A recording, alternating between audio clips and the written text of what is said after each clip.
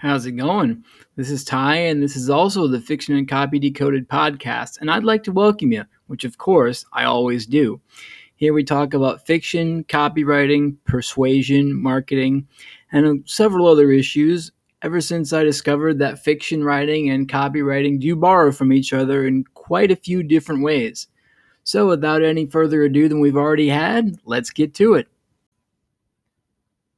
All right, today's episode is episode 145.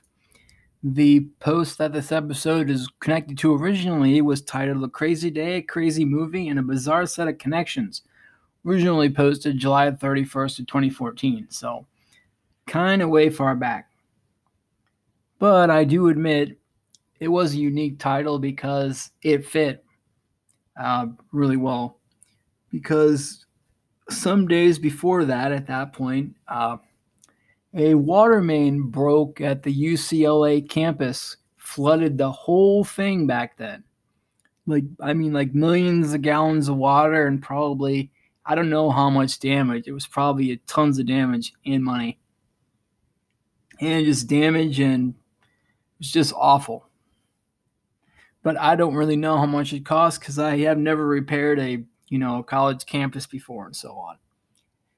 Making it worse, California, of course, at the time, although I'm pretty sure that they're always having it, that it just made the drought condition, worse, because a lot of that water would just go wherever and they wouldn't be able to recover a lot of it or all of it.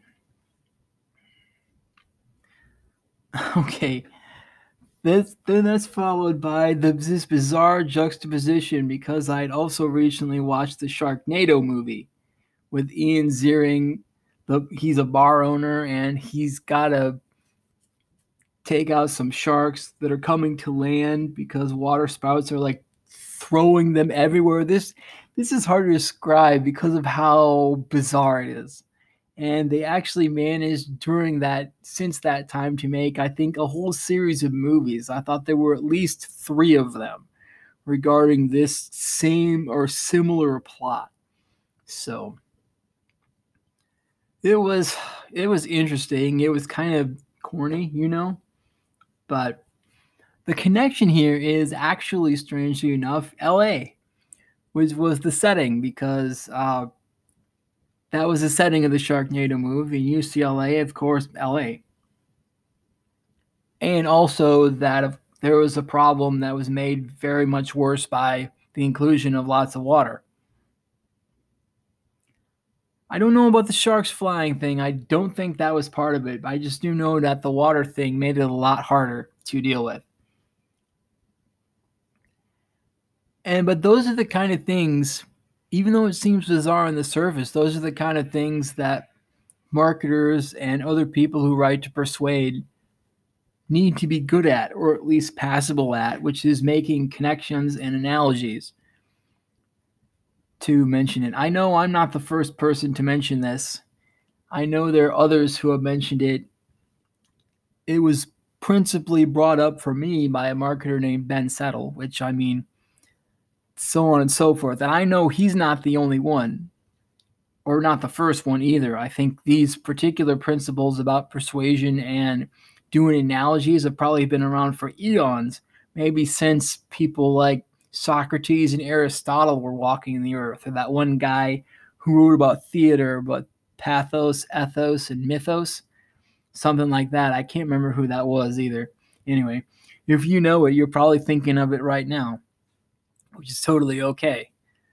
So connection is huge for fiction folks too, because you're actually making all the connections yourself, unless you're writing, I shouldn't say that. For like mainstream fiction or thriller fiction or regular people doing regular things, as I like to call it, those connections will have to be made as well. Some of those can be made in the real world, whereas others can't be, or they have to kind of make things up or imagine what things would be like if things went wrong, if you can't study it out, because generally, depending on what's what, you can study it out, but with things like science fiction or fantasy settings, sometimes you can't. So you can just not necessarily make it up. I mean, you can make it up if there are no rules in the real world for it, or if you want to bend those rules, as long as you're consistent.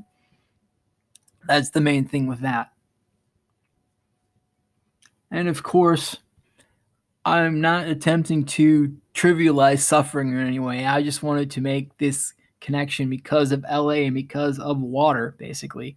It seems like these two things aren't related, but even though they're tenuously related because of Los Angeles and water. It's like, and you can just think about details of things you've heard or seen, and something should pop out to help you, usually, if you're stuck. Of course, that's just my take in my proton-sized ding of the internet that I currently inhabit. So, and it's all right. And if it helps you, awesome.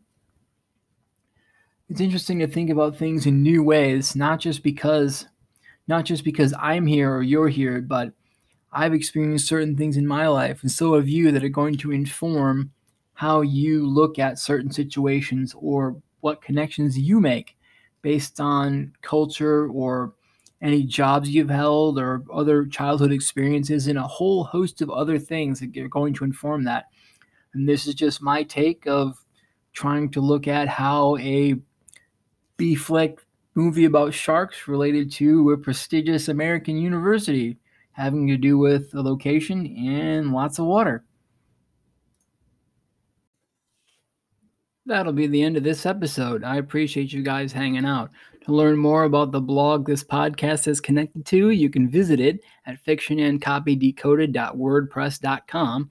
You can learn about me there. You can also learn about me at my copywriting samples website, which is tymallcopywriting.yolasite.com. Yolasite is one word. It's YOLASITE.com.